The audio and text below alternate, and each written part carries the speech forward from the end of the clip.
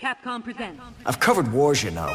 They accept all my imperfections. Sorry for the disconnection, but here's all the missing sections. You know Mega Man came equipped with weapons. I don't mean Smith and Wessons, but the gun smoke will choke ya. We do it for the culture. Knights of the round, controllers up in holsters. It's a beautiful world, I'm smelling everything. Take flight and soar on legendary wings. No swagger from Mike Hagger. Wrestler turned mayor, turned teacher, turned rapper with mad gear. Leveled up from last year. Trust me, it's dynamite. From the third strike to final fight. So I'm gonna stay locked in. Since 83, way past 2010. You never heard nothing live as the Capcom Unity Podcast. So I'm gonna stay locked in.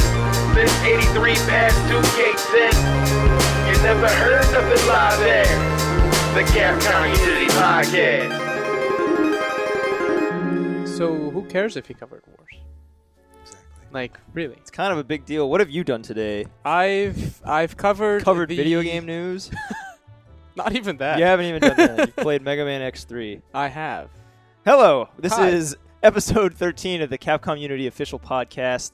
Why don't we go around and say who we are, starting with you. Yuri. I'm Yuri, the Monster Hunter kid.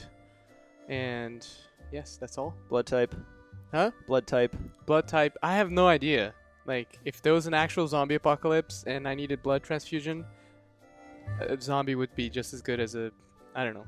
Don't ever tell a Japanese you don't know your own blood type. Really? I think you're insane. Yeah, I don't know They mine are. either, and I got a lot of crap for that one. It is they always they're always taken aback. Like, Yeah. what? Why would you not know that? And it is important to know, I guess, for things like transfusions. True. Hey, but I know, most Japanese don't know it for transfusion purposes. They know it for superstitious, Right.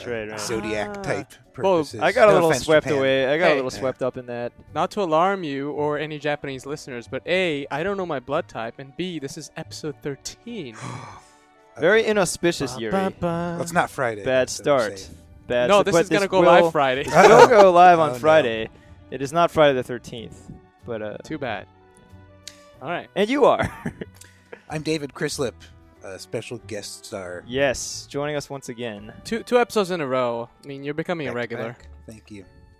And thank you for being here. And I'm Greg Moore, also known as Gregaman. And I'm sort of the MC, if you will. I'm also kind of a jock, kind of a big deal. Yeah. No. So yeah, today we're here to talk about Dead Rising, Chop till you drop. which that's actually the one thing about Dead Rising that I know virtually nothing about. But we have Dead Rising 3 launching today, by the time you guys hear this podcast, today, for the PC. And we're all very excited about that. Unlike the console version, Capcom actually published this one. So we've been promoting the ever-loving crap out of it. And it's just a super fun game. It's sort of the culmination of a lot of, ideas in progress, I guess you can say, of the past games. But the whole series is, I think, there's a lot that's unique and a lot that's lovable about the series. So I just wanted to do an overall appreciation episode. But before we get into that, quick news segment, which I wanted to start doing again. News of the last couple weeks. Resident Evil Revelations 2 was announced at PAX Prime in Seattle. That will be coming to both next gen and current gen. I don't know if that nomenclature is still accurate. At some point, we have to start saying current gen and last gen, Yeah. and also PC, Which is ever gen. which is so just yes. But we released a little concept trailer. We haven't shown the gameplay yet, but definitely more news coming quite soon. So look forward to that. And of course, Dead Rising 3 Apocalypse Edition comes out today for PC. Please pick that up if you like fun things. It is most certainly that. The Apocalypse Edition moniker just means that you get all the add-on DLC chapters for nothing. Yep. For doing nothing. Speaking of zombies, we should direct people to, in addition to Revelations 2, we're also releasing a remastered version of the original Resident Evil on GameCube, Yeah. and we added a new feature to the site earlier this week, where if you go there, you can register by email or a Facebook account and other various means, and you can actually be issued a zombification certificate from the Raccoon City Hospital, which you can then share to your Facebook wall if you're interested in such things. So if you head over to ResidentEvil.com, click on the Resident Evil official website link, and you will find a link to that campaign there. Social activations, guys. Do it.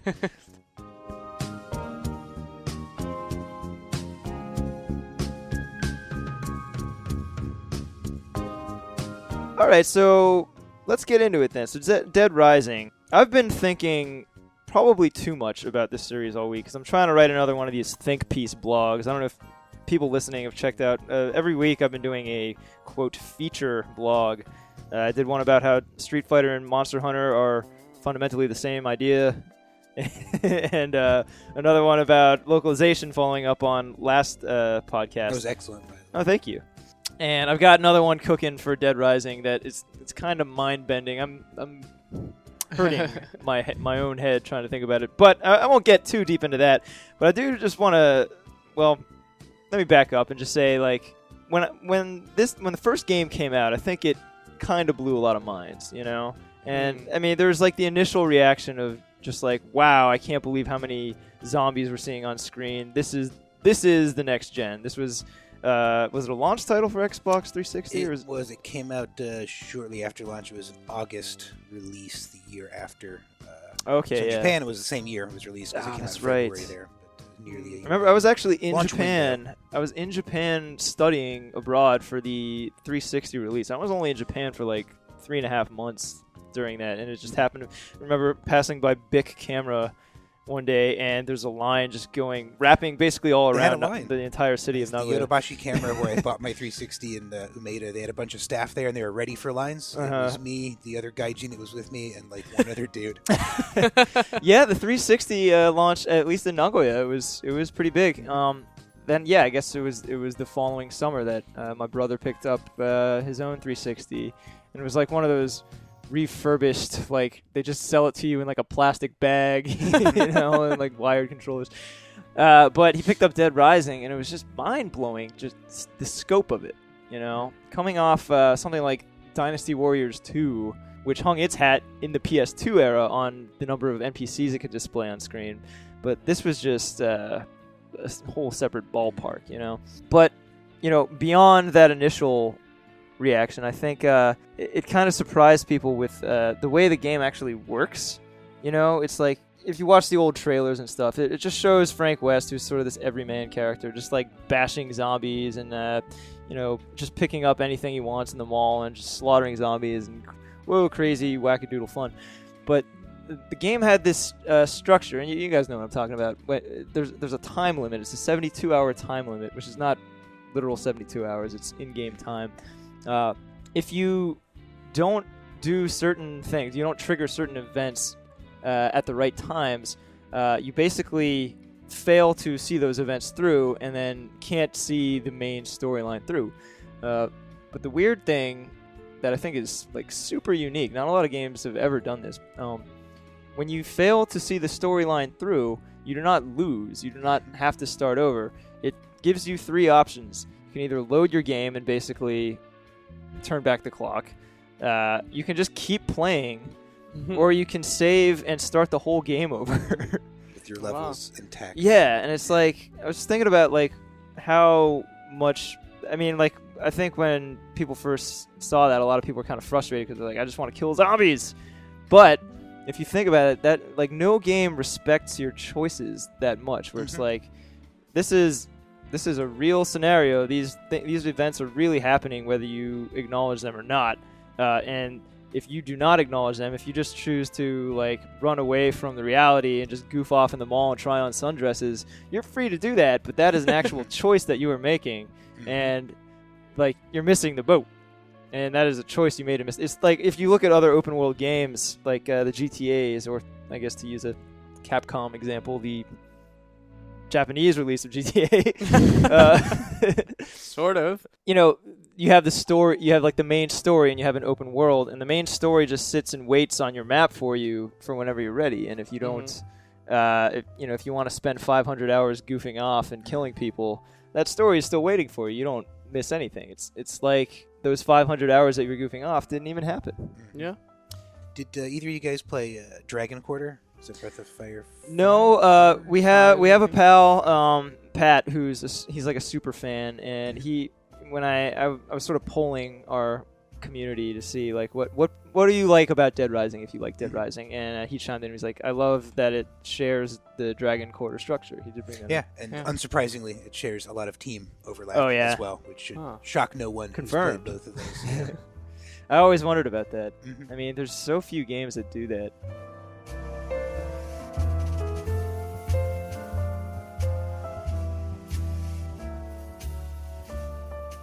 So David, you were involved in the game. Can you tell us? I was. In what capacity? I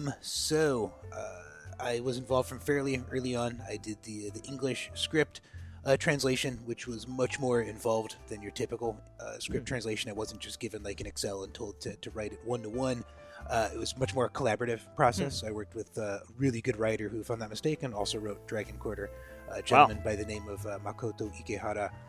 And he put together, usually when you get scripts like this at a Japanese company, you get them in Excel format and it's just treated as data. But he actually formatted this like a Hollywood script.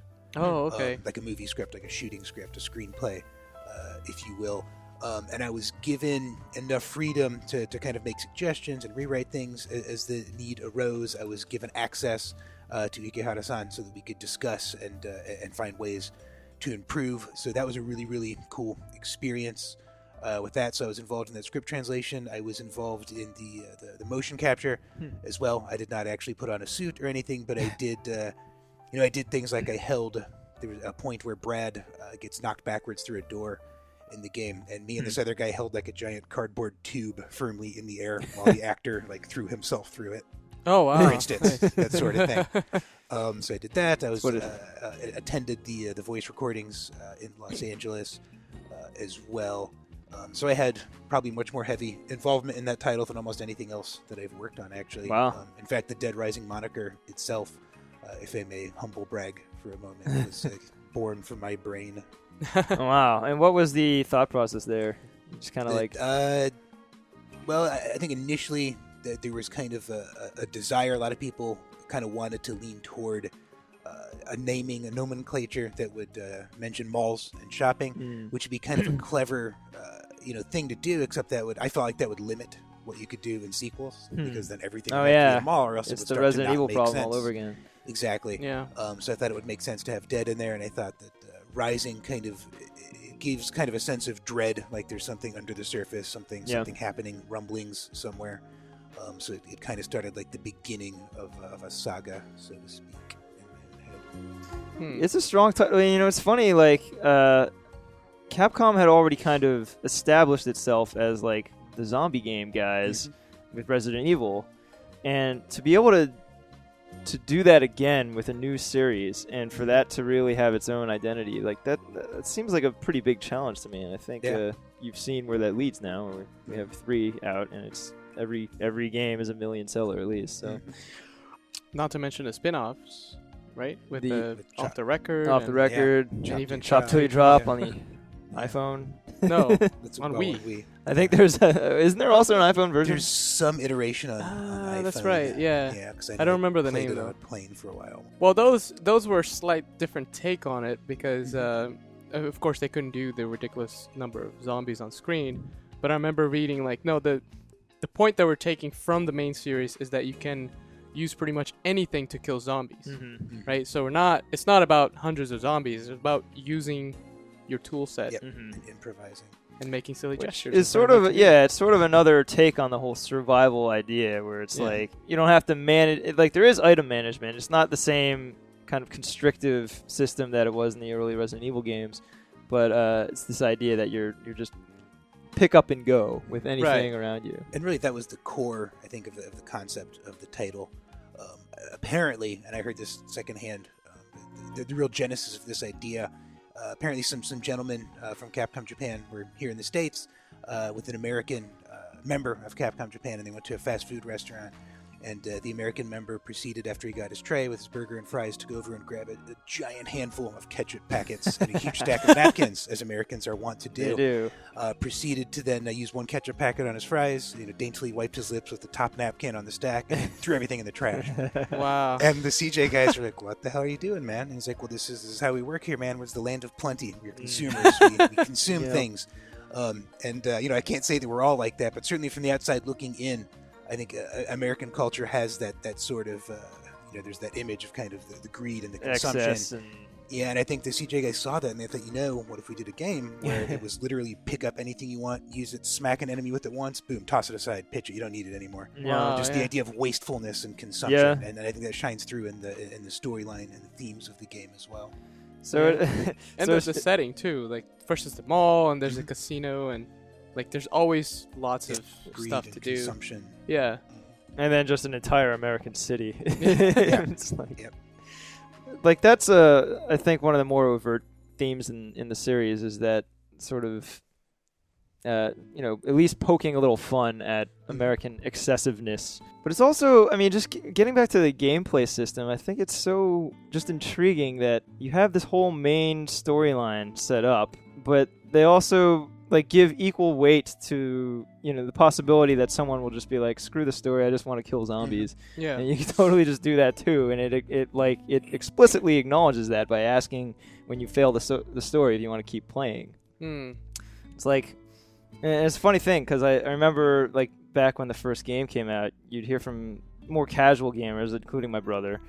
He would be kind of frustrated. He'd be like, dude, I bought this game because I wanted to just, sandbox and mess around with zombies. And but there's, this time limit that I'm stuck on. But it's the only punishment for not sticking to the time limit is that it takes that story away so that all you can do is sandbox around and kill zombies. Don't worry about it. Yeah. So actually, I have a question then regarding the new one, because I haven't played it yet, but I know you have, Greg. Yep. So when you have you're killing all the zombies, but there is a story, like you said, are certain sections of the city blocked off because of the story, or can you really go anywhere? I don't think they're blocked off by the story. I think there's because it's in the aftermath of, well, not the aftermath, but during the zombie apocalypse. A lot of the roads connecting sectors of the city are run down or destroyed, so right. You have to sometimes get out of the car and traverse on foot. There are some moments where a specific path might be blocked off, but even in the original, I was going to say there's a portion of the mall that's actually blocked off unless you proceed a certain amount through the game, and it's actually fairly early on. But I know some people were not crazy about that because basically wanted to play the game wrong and just jump around like idiots, which is perfectly fine, but you can't do it in the whole mall unless you get past a certain amount of gameplay. Yeah, and I guess the big difference with Dead Rising 3 is that you're in a truly open world for the first time. There's no seams, there's no real loading throughout the game.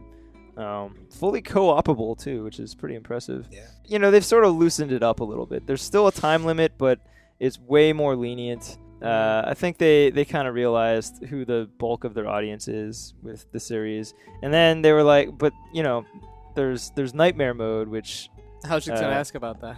Basically makes it acknowledging that the previous games in the series were a nightmare because it basically just plays like the old games. But I think that's the way to do it. They basically just flipped it because the old games had the endless mode, but you had to unlock it by playing what is now known as nightmare mode, which was normal at the time. I think you should start with the accessible mode and then give the nightmare version to the people who want it.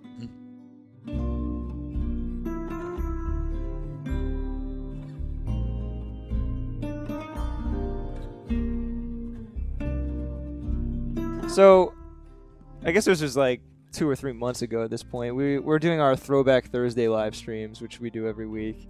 We would just play an old game for a while. We were playing Shadow of Rome, and I couldn't help but notice repeatedly that it just looks and feels a lot like Dead Rising. This was a 2004 game, I think. 4 or 5, because I worked on it in 4. It might have come out in 5. I can't remember. But, you're playing and that's a game that takes place in ancient Rome, and you're this brute gladiator guy for half the game, and then this like effeminate stealthy guy for the other half. But you're playing through the gladiator segments and just everything about it, even like the way it looks, but also the way like it's Octavianus. I think he's the. Octavianus is a stealth guy. He's a stealth Agrippa guy. is Agrippa, yeah, thank you. gladiator. Agrippa, he even kind of has like a similar build, and it's just sort of like this whole. And then like after playing that, I would go back to Dead Rising and be like, man, why is Frank West such a lumbering Hulk? But and like little things like I think Frank gets like this. He can do like a cheering taunt move, at least in Off the Record, and it's to attract the attention of the zombies, and it looks a lot like the Agrippa doing his Are you not entertained? Style. Yeah. Get the crowd riled up thing. And just like the feel of the combat, there's lots of like these sort of lunging swings, and you're just picking up things up from the environment. Exactly. The immediacy of that. Also, don't the weapons have also a durability meter? Yes, just they like do. Dead Rising? Yeah. Yeah, no, there's some team overlap, I think, in those games as well. Different director, different producer.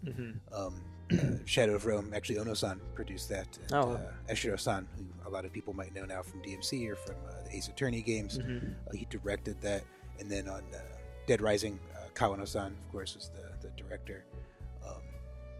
Multiple producers involved, Inafune-san and some other guys. But there was some overlap, I think, in some of the designers. For sure. I mean, you can feel that in there. There was some time overlap as well. I think a lot of the late era PS2 games, your Onimusha 3s, your Shadow of Romes, I think they were tech-wise getting close to where they ended up with MT Framework. So I think the game started to see a little bit more of a unification, I think, in the way that some Capcom games looked and felt at the end of the PS2 era. Sort of an ancestor in a lot of ways. Go back, guys, like if you have the means, it's not on PSN or anything, but if you have a PS2 and can track that down, check out Shadow of Rome back-to-back with the first Dead Rising mainly, I think, because after that they switched to Capcom Vancouver and a separate engine. But well, the other similarity, too, I think there was, it was rare for Japanese companies, certainly at the time, to go with like a Joe Everyman type approach to the characters, and that applies both to Agrippa and of course to Frank, because most Japanese games, certainly of the era, would lean much more toward the Octavianus style of character design, the younger characters.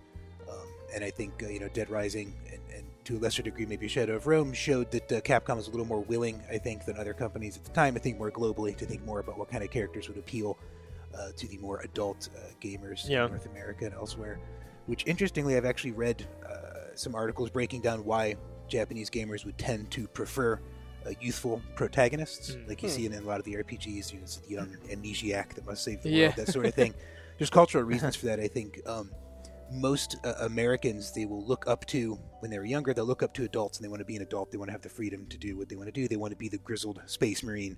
Right. They want to be a badass. Well, action heroes too. Yeah, exactly. We have kind of a tradition of that. Oh yeah. And I think in Japan, and once again, no offense to any Japanese in the audience, adult life in Japan is not always fun. The life of a salaryman is kind of crummy a lot of the time. You're very busy, you work way more than you should, spend a lot of time on rush hour trains.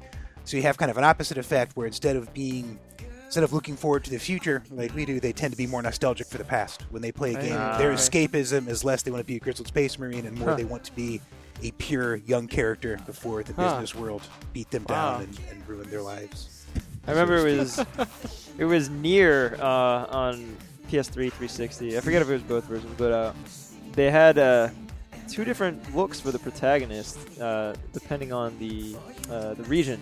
I don't know if it was actually in game or if that was just what they showed on the box. There was like an older, like grizzled dude for the Western version, and then like you said, like a young man. I always thought it was just that they didn't think Westerners would want like an effeminate character on the book. That totally makes sense. So it's more to do with age than the actual look itself. Right? Yeah. Okay. Yeah, I mean, there's cultural reasons for all that kind of thing. Design doesn't happen in a vacuum. I think the more you understand about different tastes and the cultural reasons for that in different regions, the wider variety of games you can enjoy because you'll have more context. It's funny, Shadow of Rome actually gives you a little both, with two protagonists. Exactly. And the context with which they're in too, because one of them is the gladiator, and he does a lot of the things that an actual action hero would Yeah. do, like you said. But then the stealth segments with Octavianus, he's more of a pure character. He hasn't. Yeah. I don't think he has killed anybody. Like, so He hides, he Yeah. sneaks, uses subterfuge. yeah. I want to know who is the Octavianus of the Dead Rising world. But we have one. I don't know. Yeah.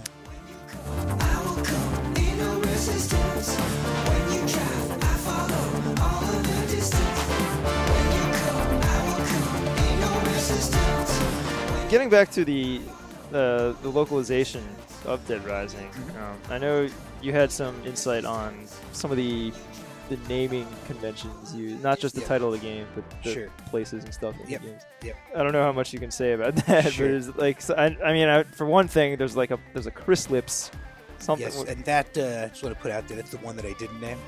Oh, really? I'm not vain enough to name Yeah. something after myself. Yeah, the vast majority of shop names are, I don't know if I'd say the majority, but they're named after people that were working at Capcom. They, we took some of the Japanese people's names and took the kanji in their last name and converted them over to English. I like think there's Bridgestone a- tires. Yeah, there's like a Riverfield Jewelry or something like that. That's for Kawano-san, Oh, yeah. the director. Things like that you'll find in the game. There's a lot of... There's a ton of stuff to name in that game. Oh, yeah. So, than most others. And you got to remember, too, not just the names of stores, but things on the shelf. We were dealing for the first time with an HD title. So the textures were legible. So we couldn't just fudge like magazine covers and CD covers and posters and things like that. Wow. So Kiwata-san, the artist, and I worked really closely together to make sure that kind of stuff made sense. And, there's a lot of stuff you have to put on there. You have to make sure that nothing is trademark infringing. You have to Google the crap out of everything. The legal check process. A lot of the stuff in the game, if you look at like the bookstores and the music store and things, I am an unrepentant Northeast Ohioan. So there's actually a lot of like weird Cleveland and Akron and Summit County hometown references on a lot of the book titles and magazine covers and music. So any Ohioans out there, if you haven't played the original Dead Rising, take a peek at some of the weird Easter eggs that are found in there. All the characters, of course, needed to be named as well. All the survivors.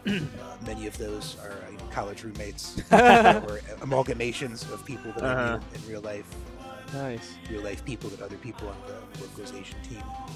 That sort of thing. Man, I wonder if we have any Akron listeners. Let us know, guys. In the comments. Do you have like a very, I don't know, like we have a lot of Midwesterners in the Capcom office, and some of my geography is not great. Some of them talk about this Mall of America phenomenon. Yeah, it's in Minnesota, I believe. Oh, is it just one thing? It's one thing, yeah. Wow. I don't know, they might have some kind of sub-branch. Maybe it's a franchise now for all. The thing with mall culture, it's not only limited to locale, but also time frame.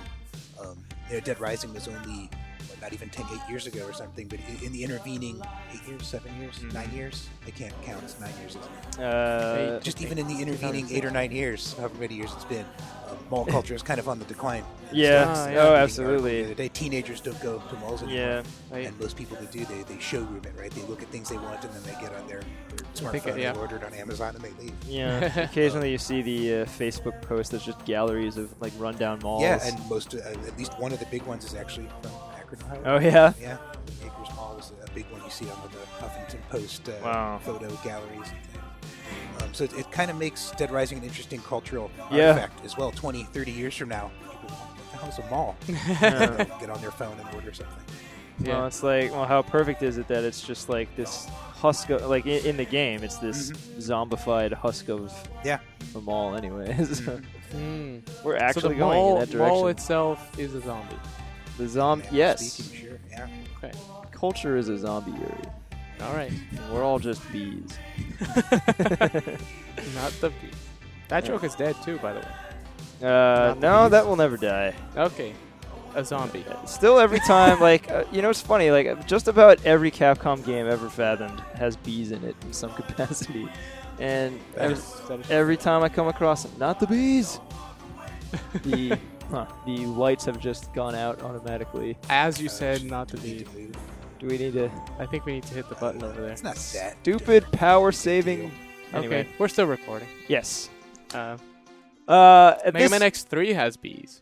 Yes, and speaking of which, I'm going to go ahead and get into our little digital deals segment. We used to do this back in the day when we had a podcast. Nice segue, by the way. Speaking of bees, let's talk about digital deals. No, Mega Man X3, man. Oh, okay, there you go.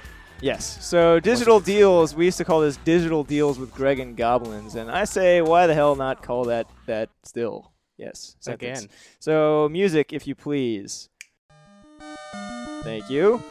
So Xbox Live has a deals with gold thing going on this week. You can pick up Resident Evil Revelations and Resident Evil 4 HD for 66% off. Wow. That's a lot. So that means Revelations is just $13.59 and RE4 HD is $6.59. That's bupkis. And what better way to get in the mood for the upcoming Resident Evil remake, And re-release, and Revelations 2? So why not? We also have Mega Man 5 and 6 from the NES available now on the Wii U eShop. They're already available, of course, on the 3DS one. And also Mega Man X3 and 4. no, just 3. I wrote this wrong. Mega Man X3 is out also on the Wii U eShop, and X4 has come to PSN. X5 is also on the way, so yay! That was a long time coming. I feel like week 1 working here, we were getting. I saw inquiries about X4 and 5, and here they are. Also, as of today, which will be 2 days ago by the time anyone hears this podcast, Street Fighter 2010, one of my all-time favorite NES games, also out on the eShop. I think that's both 3DS and Wii U.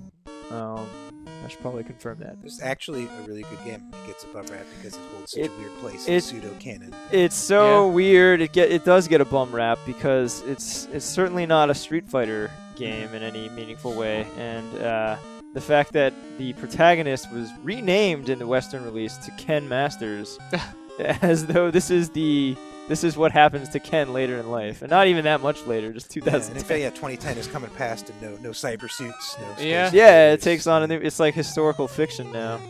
But it's actually a very cool and well-designed game. You have, and we'll stream this on a Throwback Thursday soon, but I just want to point out right away, for anyone who picks that game up, learn the backflip. That is the best thing about the game. There's a backflip with invincibility frames, and that is how the game is winnable. So backflip if you get Street Fighter 2010. And that's all we got on the digital front. Okay. So that'll lead us quite smoothly, I might add, into the community question. Last podcast, episode 12, we were talking about localization. We asked for your thoughts on localization, and a bunch of people replied. We have some people that are quickly becoming regulars of the community question forum. But Kaboom says, what has always impressed me in localized games is when there's an object that I'm not familiar with from a foreign culture, and instead of outright changing it to something instantly recognizable for the target or by the target audience, they use the dialogue and/or other cues to compare it to something that the target audience would be familiar with. That makes the object far more relatable without dumbing it down, or without dumbing down the experience, and it helps avoid any potential, quote, web of lies problems in the future. We talked about how localization often amounts to a web of lies that can create problems when series go on longer than they were first planned out for. I think Okami does a good job of what Kaboom is doing. Absolutely, yeah. I think Okami is kind of the golden standard in that sense. You know, even the calling it Nippon instead of Japan. Yeah, it's sort of. I mean, people get it, and I think that's just it's a very classy way to give your audience credit. You know, it's not that hard to learn a word. You just have to, you know. It's no different than playing a science fiction game where you're talking about non-existent technology. Exactly. Wacky names.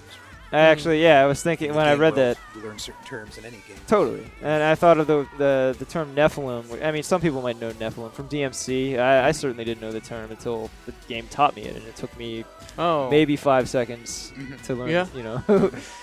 And then another user, Logan, also brings up sort of a counterpoint to that, which is that sometimes a game won't localize something like a food name, and it can actually lead to confusion for the player if you don't have enough of an explanation. He talks about a game I guess it's a more recent game that it doesn't localize the food names, but there's a food preparation mechanic, so you have to know the proper way to cook different foods. But he says the food example he gave was daigakuimo, which are like little college potatoes. Yeah, I don't know why they call them that. I've always wondered about that. I remember hearing the explanation, but I've since forgot. I think they used to sell them. Vendors sold them outside of Tokyo University. I see. So yeah, for those who don't know, daigakuimo literally means college potatoes, and it's like these diced potatoes that are kind of like tough. They're like tough diced potatoes with honey on them. Yeah, it's more of a desserty kind of sweet thing. And he says that like the game tasks you with properly preparing them, but it just says daigakuimo. So if you don't know that those are college potatoes, or even if you do, you might not know how to prepare them. So that's Google. Yeah, so you have to Google it. He said outside research was required. Oh, okay. And then user Hiro Cobain says, talking about Mega Man, he's asking, why did we rename Clashman Crashman for the Western release? He says, it seems funny that Japan blatantly put an L for it to become only for it to become an R. I would question whether the L was deliberate to begin with. Yeah, and that's just a weird thing. Japan, even in official media, you'll see the R-L thing get mixed up all the time. He even brings up Dr. Light being Dr. Right? I don't know if they actually spell it out in the Japanese version or if it's just Naito. So it could be Right, or it could be Light. Wright is a last name, like Phoenix Wright. Light, I think, and who knows what their original intention was, but I feel like Dr. Light has more symbolic significance, whereas, you could come up with something for Wright too, like he's just and, The sort of the LR discussion always reminds me of PSP game I picked up after I picked up a PSP just to play Monster Hunter. Realized there was a great library of other little games, and then there was Loco Roco. Oh yeah, which was and I understood it right away. Oh, L and R because those are the main two. Oh my buttons. god, I never thought of that. Seriously, I never even thought of that. You're right. Wow. But yeah, because you use the L and R buttons to.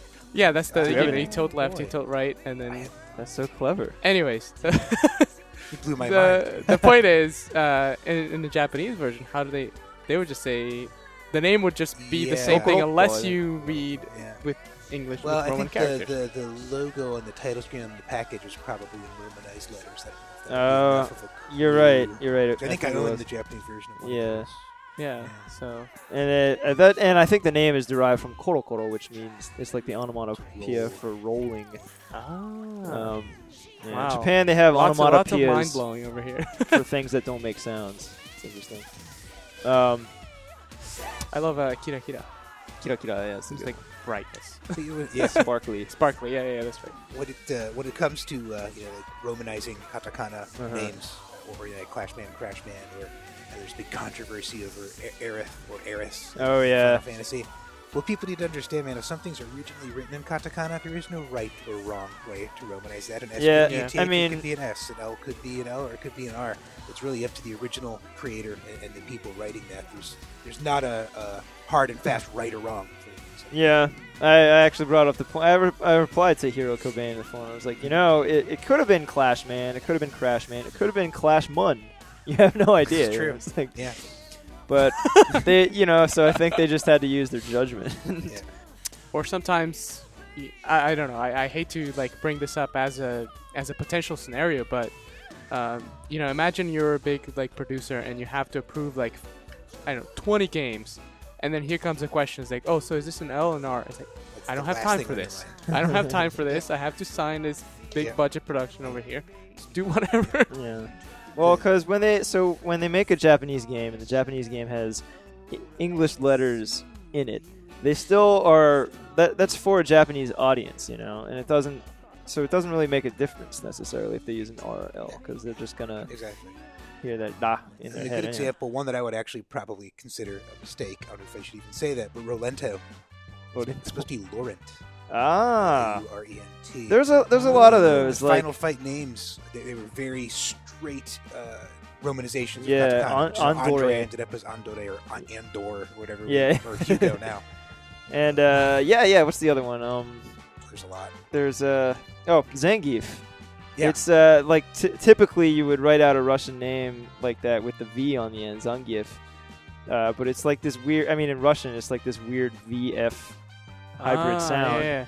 So they just happen to write it as yeah, that Zangief. normally would be a V. Yeah. Like Chekhov. Or, Yeah, I it's hadn't heard that. of But because of how they just whimsically happen Yeah. to write it, it is forevermore Interesting. like, and that changes how people see Yeah. the name.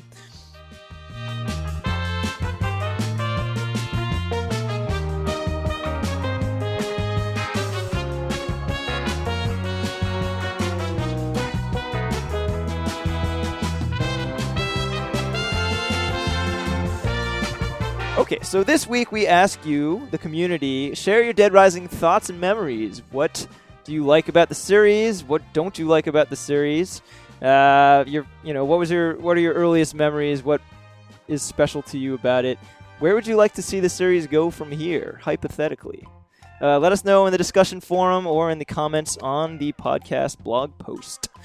And that'll probably wrap it up for our Dead Rising stream. Just one last plug. Dead Rising 3 is out on the PC, and it runs beautifully, guys. So if you like fun PC games about zombies, or whatever Dead Rising is really about, Hmm. you'll So probably what is like it this about? one. What is it about? You'll find out more in my blog. Well, let's go. Yes. I'm ready for this blog. Oh, yeah. Thank you again, David, for being here. Thanks for having me. Yuri, I love you. Oh my gosh. And thank you guys for listening. See you in 2 weeks. Bye. Darlings, this is what you've been waiting for. Oh, it's time for me to give you a little something. You know you want it. You know you want be. My love makes you crawl out from your hiding place. So strong, it makes you come back. You're like a leaf that's dying to fall. Set you on fire, burning desire, driving you crazy, longing for release. Can't get enough of me. Can't get enough. Oh baby, I can feel that foot to the pedal. Your metal is hot. Oh, like a padlock starting to open. You can feel the pain inside. Like a candle longing to breathe. Strike the wick that's choked inside. See me set you on fire all night. Burning desire. I am driving you crazy, longing for release. Can't get enough of me. No, you can't. Can't get enough.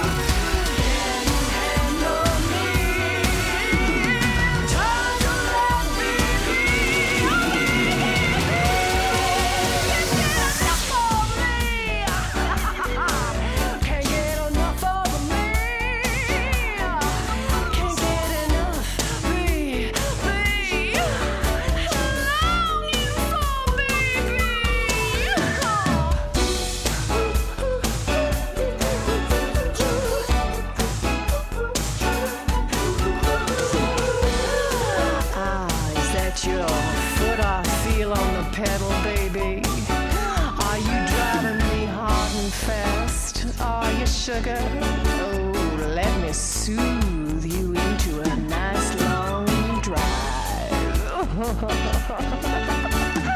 I know you can do it, baby. I can feel it. Oh, it's so good.